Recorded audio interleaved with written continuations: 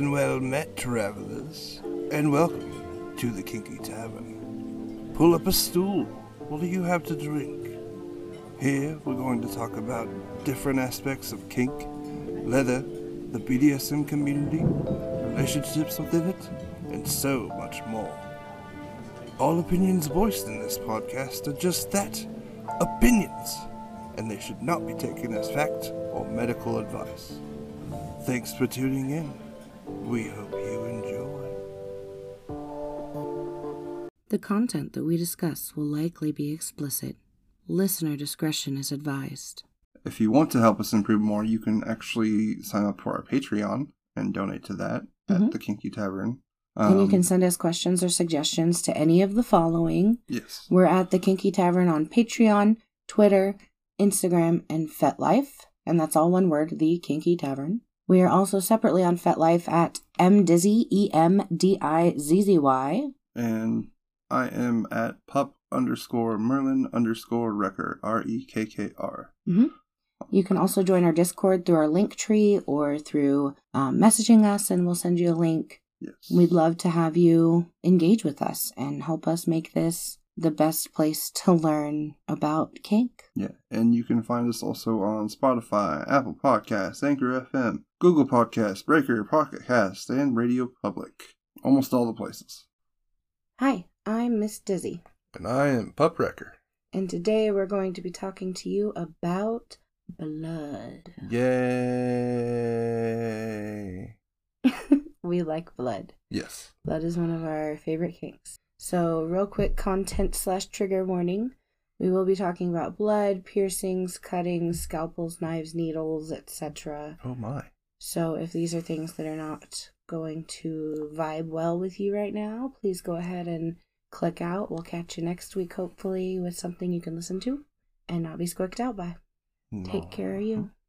Okay, so this is not a course which is going to prepare you to participate in blood play in any way, shape, or form. You will truly need to learn this activity in person from someone who is very experienced in it. We will be giving some safety tips, but this is not an encouragement to do this type of play without a mentor or teacher supervising.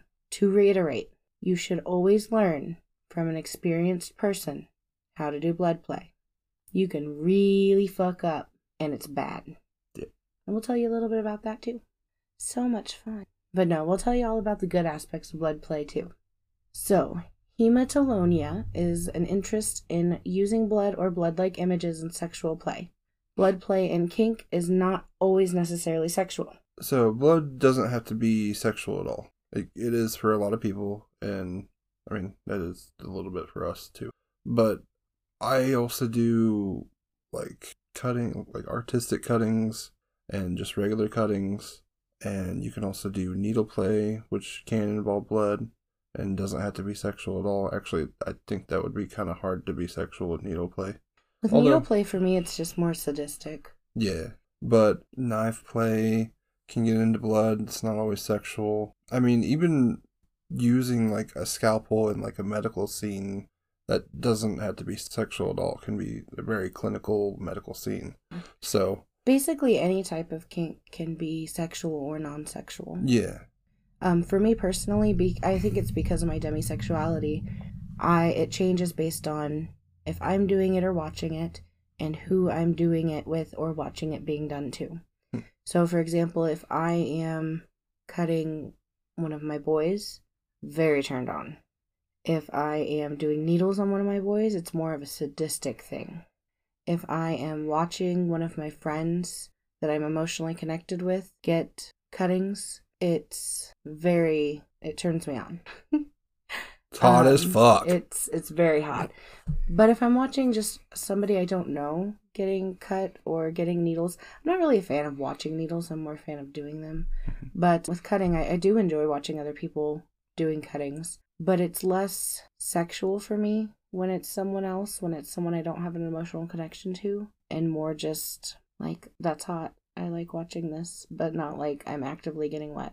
Yeah. When I see someone else doing needles or something, it's it doesn't really do much for me. Like, I do appreciate, because there's posts on FET of, like, needles, and, like, they do, like, artistic designs, and I think that's really cool. Those are really fun, especially the ones with ribbons. Yeah. But even, like, cuttings, like, I mainly look, if I do watch a scene like that, it's mainly to see how they're doing it. Is there a certain way they're doing it that I could use to make my way of doing it better? Absolutely. I think that's very important for all kinksters in all types of kink to watch others and observe how they do it, observe their technique and how it works and doesn't work, and learn from them. And if you are more experienced, maybe afterwards you can be like, hey, I saw you doing this, thought maybe you might want to try this, be very kind about it. But, I think that's really important, is to observe. And I do that as well with especially needles and cutting, because we've been doing cutting for a while, but needles is a lot more new to us. Yeah, it's still pretty new. So I do like to watch other people and learn from other people. And I did learn both of them separately from two separate people who had been doing it for a long time. So. Yep, still waiting on those 44 needles, though. Oh, you're gonna get them. Oh, yeah? Someday. I have to have 44 spoons. That's a lot of spoons. Okay, maybe not 44. But. So, blood play is a type of edge play, which means that it is on the boundaries of what is risky and just kind of on the edge of the kink community. It's not necessarily, it's a little more taboo, I would say, than most. I mean, it's more than edge play. Anytime you're dealing with blood, it's very, there's a lot of safety issues with it. So. Oh, definitely. It's super, super serious, super, super risky. Yeah. You could transmit diseases. Mm-hmm. You could cause scarring. You could cut too deep or cut an artery and somebody could start bleeding out. Yeah. Bloodborne pathogens are no joke. Yeah, so really bad. Definitely you want to get tested frequently if you are doing blood play. Yeah. Me and my partners are all tested and fluid bonded with one another. If we were to have an encounter where we thought that was at risk, we would test again and not fluid exchange until that test came back. Well, and even if, like, I decide to do a cutting on someone else that wants a cutting, I would ask to see their results on their tests absolutely. and everything. Just, even if, like, there's no actual exchange of bodily fluids or anything, if I'm just giving a cutting to them and I'm wearing gloves and everything, I still want to have that just to be sure. I mean, they could have some genetic thing or something, and I don't know, but just to be safe as a precaution. So. Absolutely. And I think it's important to have those results with you if you plan to do any type of fluid exchange or fluid exchange possible activities, I guess I want to say, such as sexual activities or blood play activities, water sports, stuff like that, because a lot of people will want to see those results before they even talk about it. Me, myself, I want to know you well. I want to be friends with you. I want to care about you before I go cutting on you. That's a pretty intimate kink for me. It's kind of like sex for me. Like, not in that way, but like it's that intimate. It's that deep. It's very spiritual for me. Yeah. It's not quite as much for me. For me, I kind of take more of an artistic approach to it than anything. I mean, I always try and do my best to make it, because usually usually what I do is artistic. So, like, I recently did one on our leather boy. It was the Zero the dog from Nightmare Before Christmas, just his head. It looks fucking awesome. It looks really good. I need to get another picture of him, like, of the progress of it. But it came out really well. But it was getting all the curves and everything is really hard. But yeah, it's really nice. I like it. Yeah, it's fun. But it's not necessarily limited. I'd give anyone a cutting if they wanted it. Right. Especially if it's like a decent image and it's something I think I can do. So, yeah. Yeah, there are definitely different motives for blood play. Some people have a vampire kink, and so they will sometimes ingest it as well. And sometimes there's like role play in that and stuff like that. It can also be part of primal play. Like for me, it's a spirituality and like energy work type play. It could be a service. It could be about the trust that you're putting in your partner to have a sharp blade and to actually cut you, Mm-hmm. but not harm you. Yeah. It could be just pain play. Blood itself is attractive and tasty Yes, to some people, like us. Mm-hmm. It could be about a medical kink. It could be artistic cutting like Daddy does. It could be scarification, which is basically artistic cutting that you want to stay. Yeah. So you do it over and over and sometimes you can do things to it. I wouldn't suggest this, but some people will put cigar ash in it, which then brings in that cigar play. Yeah. There's a lot of different things you can do to achieve scarification, and there's a lot of different techniques and stuff out there. Yeah. To make, there's a lot out there that you can do. So I think we could do a whole episode on scarification, probably. Probably. There's piercings, temporary and permanent. Mm-hmm. And then there's just the intimacy of it, the fluid exchange, the close contact. I really like that I can lay my boy on the table and sit down next to them and do something that does it affects them a lot without making me do a lot of work because I am disabled. So being able to have the stamina to do more needles, because they take less spoons than, say, flogging. Yeah. It doesn't take you 2 hours to do needles. Right. You get me to a good space. Right, exactly.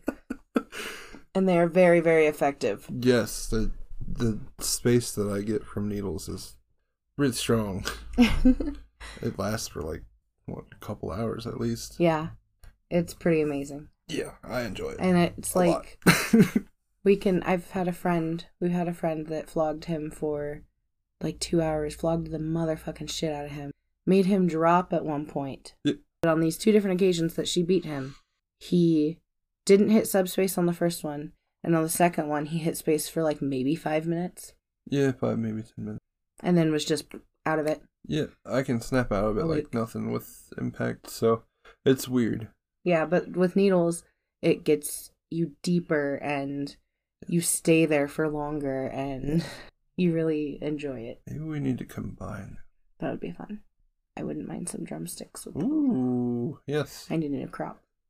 Alright, so some safety. Again, we are not encouraging you to do this kink without a mentor or teacher supervising you and teaching you as you do it. But these are just some safety items on how to play with blood more safely. Get tested. Fucking get tested. Have your testing records, have your play partner's testing records. Get tested frequently and get tested anytime that there is a risk. Mm-hmm. Get tested.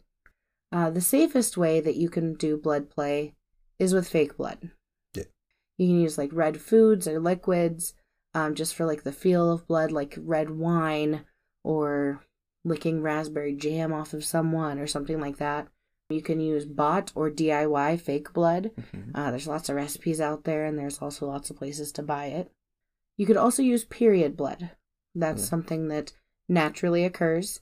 You're not causing it to happen. So that could be something that you could utilize.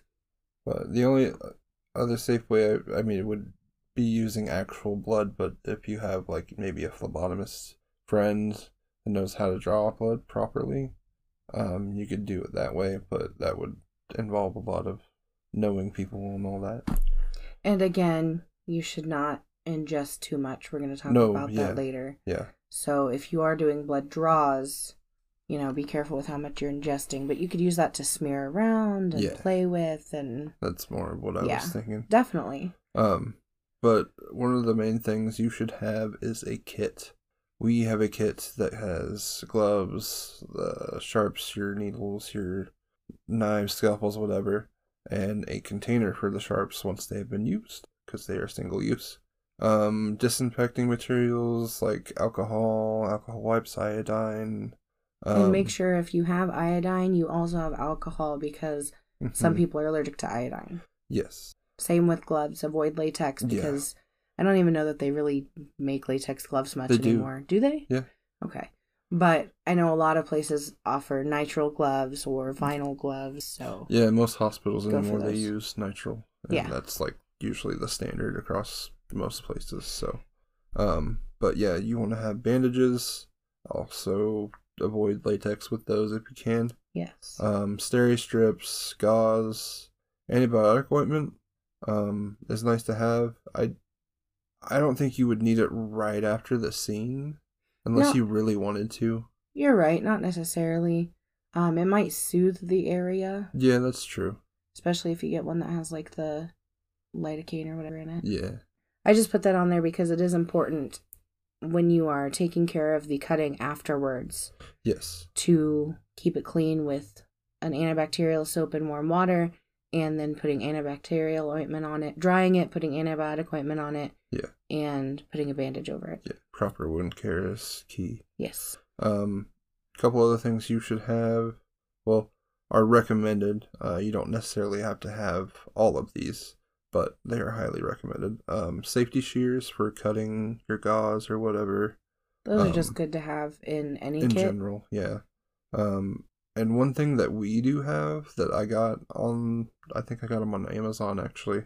They're medical grade markers specifically for like surgical procedures where they use to mark on the skin, and they don't wipe off right away. If you use alcohol, they kind of bleed and blur a little bit, but your image or whatever still stays there. So you have like a general, it may be kind of fuzzy, but you still have a general image of what you're working with. So you can clean the area. So you can wipe and And there's a lot of other ways of like transferring images and stuff. I wouldn't use like a Sharpie or anything like that. Just a regular. I wouldn't use any just regular marker. So yeah, either you get some medical grade markers, which are supposed to be single use as well, or you can just kind of freehand it, which I've done before. It's a lot harder. Yeah. But yeah. I would definitely, another safety thing, pursue education on the subject. Find classes, find mentors to talk to. You must have a basic understanding of the anatomy that you're working with. Arteries and blood vessels lie just below the surface of the skin, and if you cut one, it could be life-threatening. Mm-hmm. The safest, quote-unquote, place to cut somewhere is on the places that have the most fat, basically, and that are the farthest away from like the veins and the capillaries and stuff like that. Yeah. And this varies greatly from person to person. So you need to really spend a lot of time stimulating the target area. Mm-hmm. And that's such a hard thing to do. You know, you have to smack it around and see if any of those blood vessels pop up to the surface. Yeah, the best places, I think, to actually do a cutting to where you don't have to worry too much about veins and stuff would be either on the butt. I think that's the main area, and chest on the breast area. But you do have to be careful there as well, because I know, especially on bigger chested women and others who have bigger chests, that you can have a lot of bigger veins in there as well. Oh, that's true, yeah. Yeah. So just something to, like you said, everybody's different. So just something to keep in mind. Yeah, I think definitely the butt and some places on the chest. I would kind of avoid like neck, most of the chest area. The fattier parts of your chest probably are okay. Just again, look for veins and stuff. The outer and top of the thighs is a good place that I like to focus on. Avoid the inner thighs. Do not fuck with the inner thighs. There is a very big vein, the femoral artery, in your thigh, right in your, what is that? In your legs, in between them. There's a really big one, and if it gets nicked, then you're not doing good. Yeah. And scarring can occur as superficially as the third layer of skin, which is like not like I'm talking the third little tiny layer of skin. Yeah. And so that might not even bleed, but it could scar. So you are always risking scarring when you are cutting. There are ways to avoid it, but you are always risking it. Yeah, if you're using any type of sharp instrument, even if you're not planning to do any kind of blood play or anything, there is always a risk of leaving a scar. Yeah. Because, like, you can do a knife play scene and you can barely run across their skin, just, like, leave little raised marks maybe, and not even, like, draw any blood. And that can leave a scar. Mm-hmm. But you can also have a scene where you do like these huge cuts and they heal up perfectly and there's almost no scar at all. So it also depends on the person, and there's a lot into it. But yeah, there's a ton of factors. It depends on the person. It depends on what they're going through at that time, health-wise and stuff. I mean, there's just so much that goes into it. You're always risking scarring. Yep. Just, you should also know basic medical hygiene. Yeah. Lay down tarps and prevent the blood spatter from getting anywhere. Blood goes further than you think. You should not be hitting with blood unless you have basically a kill room set up. Yeah. Which is tarps all around you, like Dexter. Goals. I know. Goals. That would be fucking awesome. Portable kill room would be awesome. Yes. Yes. Just our fantasies here. You should have sterile or disinfected instruments that are appropriate for what you're using it for. Yes. You can use scalpels, and they come in different sizes and shapes. You can use very, very sharp single-purpose knives. I'm only saying this because I use a single knife that I have that Daddy keeps very, very sharp for me, and that I disinfect every single time I use it, and it's specifically for me cutting my leather. But so I would not suggest starting with a knife. No. Scalpels are, you need to be very gentle with them, very, very delicate, but I feel like you're less likely because scalpels are lighter and knives are heavier. You're more likely to cut deeper with a knife. Yeah. Things to avoid: unkempt knives or like multi-purpose knives, just knives you grab out of your pocket or whatever. Don't fucking use those. And then I saw a lot of people talking about using fangs to penetrate for that vampire kink. Fangs are like that's like a puncture wound with like a fairly blunt object. Fangs are not, even specially made fangs are not razor sharp. And even so, it would be a puncture wound instead of a cut. Or even a needle puncture wound is better than that kind. Well, not only that, but then you're dealing with potential bacteria in the person's mouth and all that as well. So. Absolutely. I just think that that's a bad idea. You can have them on for the look. You can use them when you are sucking their blood, but don't use them to puncture the skin, please. Just a whole host of issues. I mean, I would say you could use them to, like, bite maybe a little bit, but I wouldn't bite so hard that you draw blood. Oh, yeah, no. Yeah. I mean, I wouldn't do that anyway with normal biting. Yeah. But, like, especially with fangs, I'll do that. Unless you really, really want that, I wouldn't do it at all. So. Right. You need to know how to clean the skin where you'd like to puncture it. You learn that through medical training and just basic medical hygiene, and also your mentor can teach you that. I'm not going to go through it because, again, this is not a 101. After the play, you need to know basic wound care. You clean each cut with warm soap and water, apply antibiotic ointment on it, and cover it with a bandage to keep it clean. You need to replace the bandage daily and clean it each time you replace it. With ingesting, you do need to be careful how much blood you ingest. They say that 2 teaspoons max at a time is what's suggested, and that's because there's a disease called hemochromatosis, which is having too much iron in your blood.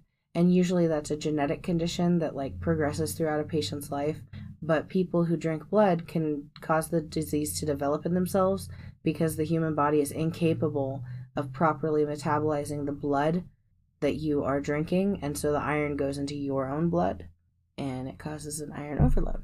Yeah.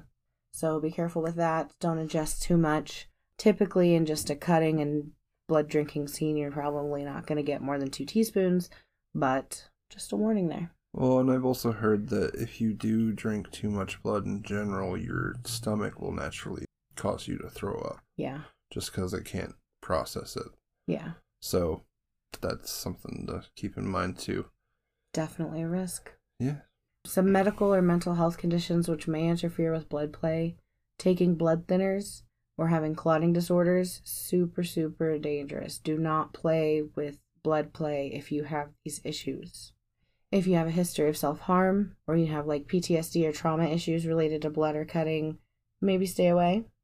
Yeah. But other than that, I can't really think of anything. Diabetes might cause some issues with just your blood volume changing would change the blood sugar and endorphin. If you have high blood pressure or anything like that, where you have issues with your blood pressure, that always needs to be taken into account. I would be, if you have like really high blood pressure, I would be very careful doing any kind of blood play. Mm-hmm. Same thing if you have very low blood pressure. Honestly, if you have any type of question about it, talk to your doctor. Yeah. Even if they judge you, that's still their fucking job, is to help you. So. Well, and do your research. Find somebody who knows what is what. Mm-hmm. Do an anatomy, like you said, take an anatomy class or like look it up. Mm-hmm. I'm sure you'll be able to find it out there. Google's got everything on it, pretty much. Oh yeah, you can basically become a medical student from Google. You just won't have the certification. All right, and now are you ready to go on to the questions? Questions. All right, bratty prison girl Jessica asks, how do you properly clean equipment after a scene? Throw it away. No. So for tarps, yeah, throw Yeah. it away. You'll want to put tarps down. Those can be like, we use Dollar Tree tablecloths a lot of times. They're vinyl. Tablecloths or shower curtains. Curtains, yeah. Or you can use garbage bags if worse comes to worse, or just, drop cloths, tarps, whatever. But throw them away. They have blood on them. Mm-hmm. They are now a biohazard. Yep. Carefully bag them up, throw them away. Yes. It would be nice if you bring your own trash bag to your scene for something like that, to pack all your stuff in. Yeah. Make sure that you have a sharps container. Yes. So that your single-use cutting implements can have a place to go. As far as cleaning equipment, ideally you'd have a tarp down to kind of keep any of the blood from getting on like the table or anything. But if some does get on the table, you need to get some high-grade and medical-grade cleaner. We use, what is it called? Hexachlorodyne or something like that. I can't remember exactly. Most dungeons will have it if you go and tell them. But it is a cleaner specifically designed to clean up blood, any kind of bodily fluids. Mm-hmm. Make sure you spray it down with that, wipe it down. As far as like if you have a scalpel with a changeable blade, make sure you clean the handle of it very well. With alcohol. If you're using like a knife, you need to clean it with alcohol before and after each and every single use, and let it dry before you fold it back up. I mean, in a perfect world, you'd have your own autoclave to clean everything, but that's pipe dream. Yeah. Okay. Jessica again asks, how do you control blood from cuts and other types of penetration of the skin? So there's no real way to control it because everybody's different. Some people have paper thin skin, some have really tough skin. The best way to control it is to start with a small cut or go very shallow with your needles at first. Mm-hmm. Start slow. You can always cut more. Yes. You can't uncut what you cut. So if worse comes to worse, there are clotting powders. We don't carry that, but it might be something good to look into. Mm-hmm. There are clotting powders that you would dust on the cut and it would clot it up, ideally. There are Steri-strips, which you can use to close the wound and it stem some of the bleeding. You can put pressure on the wound directly, even pressure with a sterile pad between your hand and the wound. Like if it's on your arm or leg, there are places where you could put a belt or something. Tourniquet. And create a tourniquet of sorts, yes. You need to be careful with that, though. Yes. Yeah, those are just like emergency situations, and you need to know how to do those things before you ever think about doing a scene where they might be needed. Yes. You should never have to use a tourniquet. You should never do a scene that needs a tourniquet. Sorry. Yeah. You just shouldn't.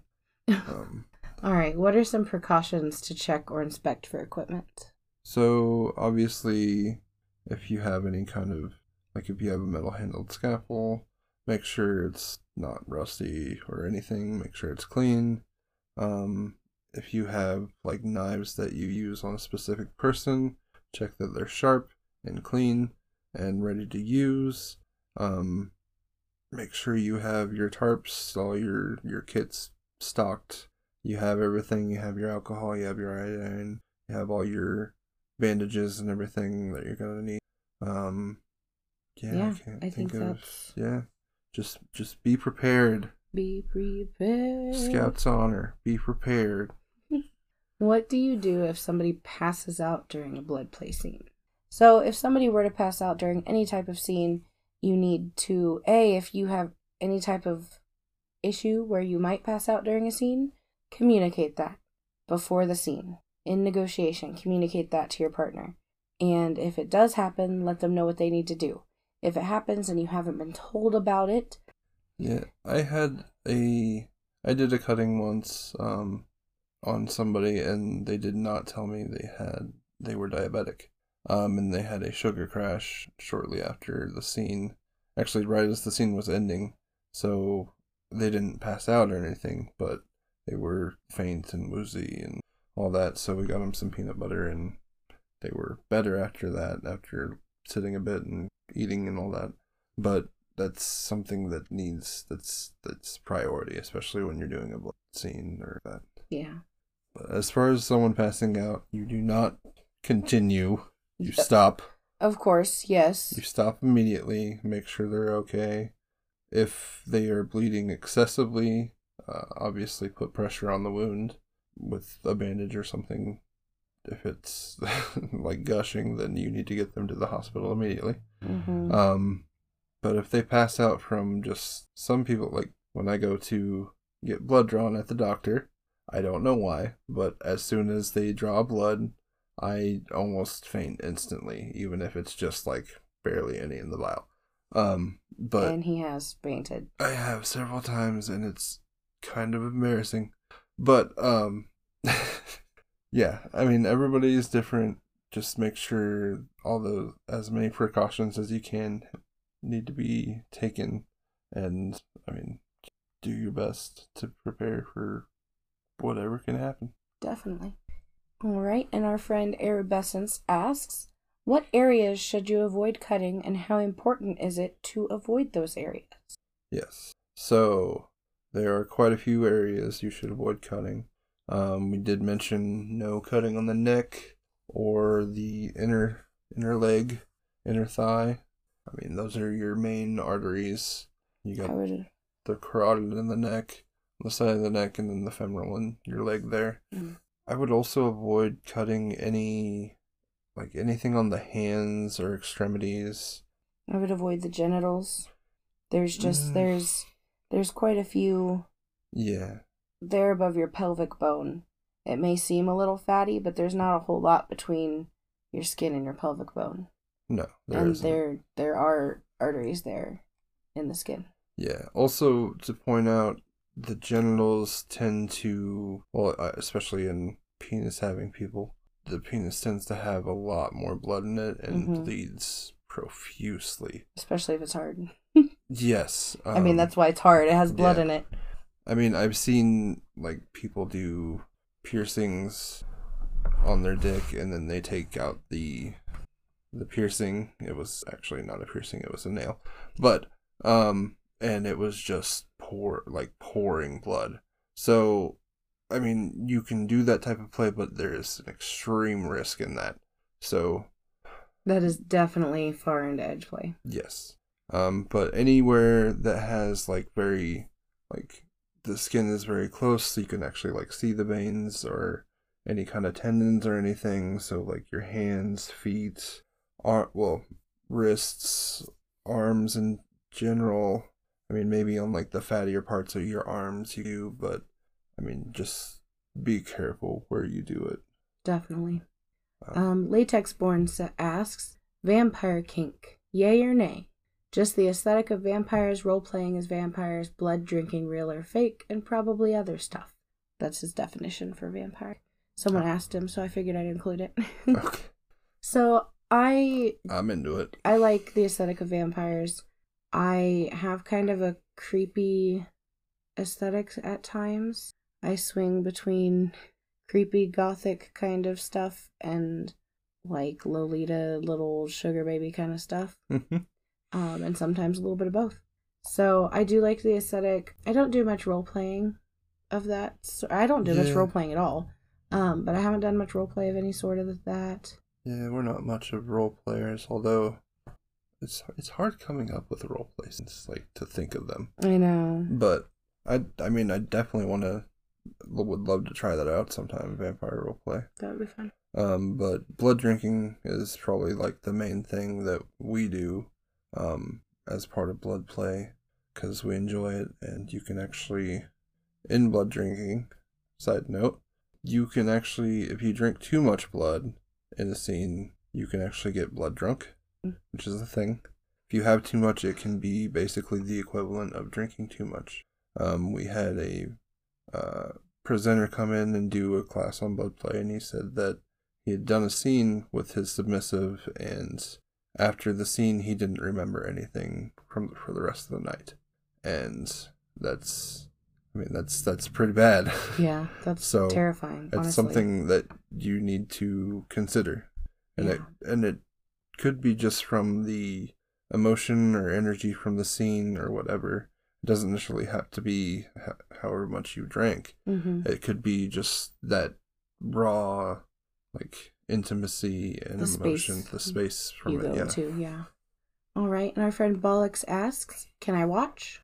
I like topping and bottoming for most blood play. It's one of my favorites. If you have problems with blood sugar, what precautions should you take before getting involved in a blood play scene? Or should you even do it?" Eat a snack. Yeah, make sure your blood sugar is level that day. There are a lot of ways that people with diabetes, everybody's different. Yeah. Everybody has their own tells and their own ways of knowing whether or not they're okay. You might even just need to take your levels. Bring your glucometer with you. Yeah, I would advise, like, if you're diabetic or have blood sugar issues, like, check your sugars throughout the day. Make sure they're pretty level or stable, as stable as you normally are. Make sure you drink plenty of water throughout the day, and before your scene, make sure your levels are good. Have a snack, drink water, just in general, take care of yourself. Mm-hmm. And eating and drinking a lot of water that day is advisable for anybody. Yeah. Drinking water helps the blood flow more nicely as well. And then keeping your own blood sugar, whether you're diabetic or not, keeping your own blood sugar levels and calories and stuff like that up is also important when you're doing something so intense. Yes. You do not want to do a blood play scene if you haven't eaten all day. Oh, yeah. Or haven't had very much water that day. Just because it can be really bad. It can wreak havoc on your body. Yes. Honestly, your body can react to it and be like, oh my God, we're in danger. What are we going to do? It's just bad. Bollocks also asks, how much is too much blood? Again, earlier we said that 2 teaspoons is the max you should ingest. But as far as what you should bleed out... I actually looked this one up. So hemorrhage is the technical term for blood loss. Apparently. I did not know that. I thought it was just some medical thing that people get from injuries. Which apparently it's true. It's blood loss. Mm-hmm. It's hemorrhage. So, stage 1, you can lose up to 15% of your blood. So I'm just paraphrasing. Don't quote me on this. But, so basically you shouldn't lose more than 10%. Yeah. 15 is like when you need to go see a doctor. Mm-hmm. But I also learned this. When you go to give blood, they take 8 to 10% of your blood. So, that's also another thing to keep in mind. And that's a lot of blood. That is a lot of blood. So, I would not recommend losing that much blood, yeah. But pretty much you should be good. If you start to feel woozy, if you haven't done blood play before, take it slow. Don't go from 0 blood play to, bleeding all over the damn place. Mm-hmm. Take it slowly. Start with 1 cut. Start with a couple of cuts. Mm-hmm. You don't have to give all of your blood in one scene. We would prefer you not, because then you can't do more scenes. Don't give 110%. This is the one thing you don't want to give 110% at. Right. And Bollocks also asks, how do you find someone who likes to bottom or top for blood play? I would say with that, in the community, go to events, talk about it. We do an intro at WWW where we talk about our kinks and what we're looking for, mention it then. You could also look on like local forums on FetLife, especially. Yeah, there's lots of pages and groups on FET for blood play and cutting and needles and all that. As far as like looking for someone local, yeah, I mean, I just talk to people in the community, and I would highly suggest, if you meet someone and you don't know them well, vet them hard. Yeah. Not only take their test results and check the communities that they are currently in, but talk to friends, talk to previous communities. Why did they leave those communities? Was there a problem? Yeah. You know, figure these things out, because blood play is a huge edge play. Like, it's really a big intimacy thing, and it's not only intimate, but it's dangerous. Yeah. It's risky. And if you cut someone, you are breaking the law, whether they consent or not. That's a same with a lot of our kink activities. You are breaking the law, whether they consent or not. So you need to be careful, because if someone is not an upstanding person and decides to turn around the next day and cry consent violation, which I always believe the victim. I don't think that happens very often, where people cry consent violation. But if that were to happen, you're putting yourself at risk. Yeah. But yeah, just ask around. They're out there. You'll find them. Mistress Amy KS asks, what testing should be done before blood play scenes? I do full STD and HIV. And where do you get testing for free? So I agree. I do full STD and HIV. Yep, full panel. Full panel. Make sure that they have that with them. I always have it on my phone, because I have an app through my doctor, and I can just pull up my test results and be like, here we go. Well, even if you have them printed off and like you take a picture on your phone. Yeah. So you don't have to have an actual physical copy. Yeah. Even though that is nice to have, where it's actually like from the doctor's office. Like, But where to get testing for free? Health department. Yeah, health department is probably your best bet. I believe that clinics, I think you have to pay for the office visit, but I believe that clinics do the testing itself for free. Don't quote me on that, but health departments do have STD and HIV testing for free.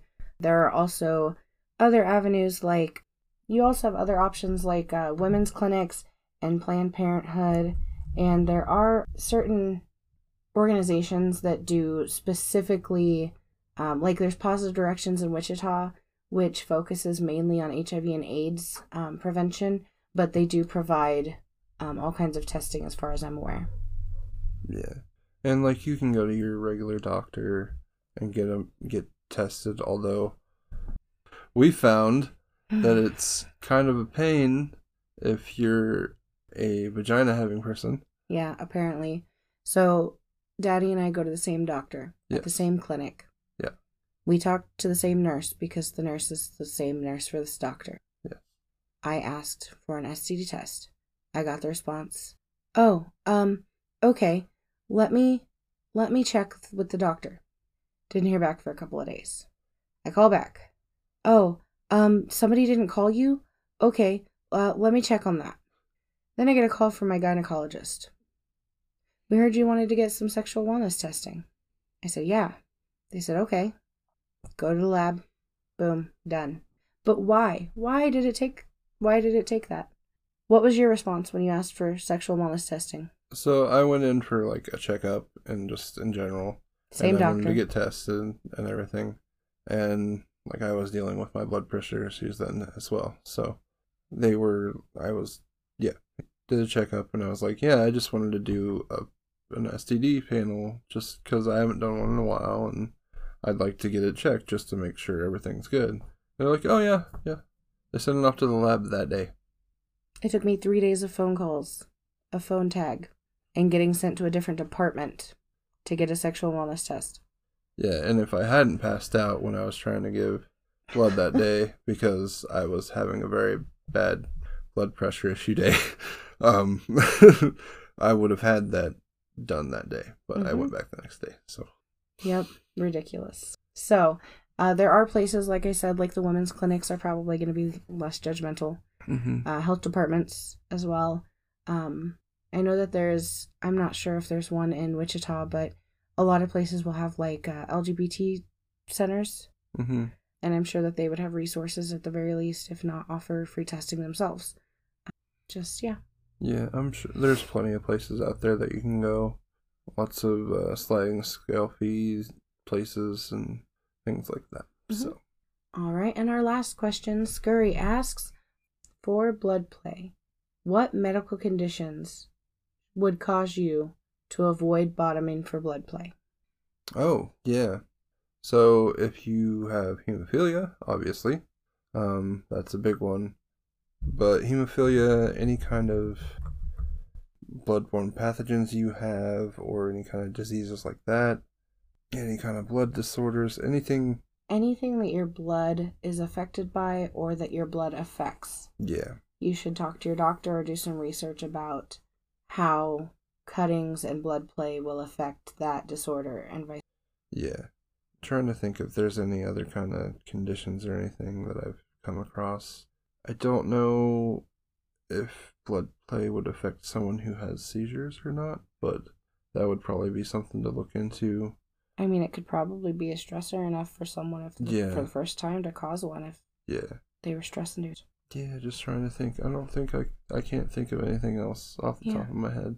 But I mean, do your research. Anything that has to deal with like blood pressure or clotting. Yeah. Definitely. Just do your research. And again, do not do any type of blood play without having a mentor or teacher teach you and supervise you. Yes. And get tested. Get tested. Always get tested. Drink water. Drink plenty of water. Take your meds. Take care of yourself. Give yourself a hug for me. All right, Daddy. Are you ready for the daddy joke? I picked this one out for you guys today because we realized we didn't have one. We looked it up before we recorded. But it's very appropriate. It is. So, this is going to be really bad. Your daddy jokes are awful. Well, that's the thing. I always got to say it's really bad because that's the thing. Okay. So, I tried donating blood today. Never again. They asked way too many freaking questions. Like, whose blood is this? How did you get it? Why is it in a bucket?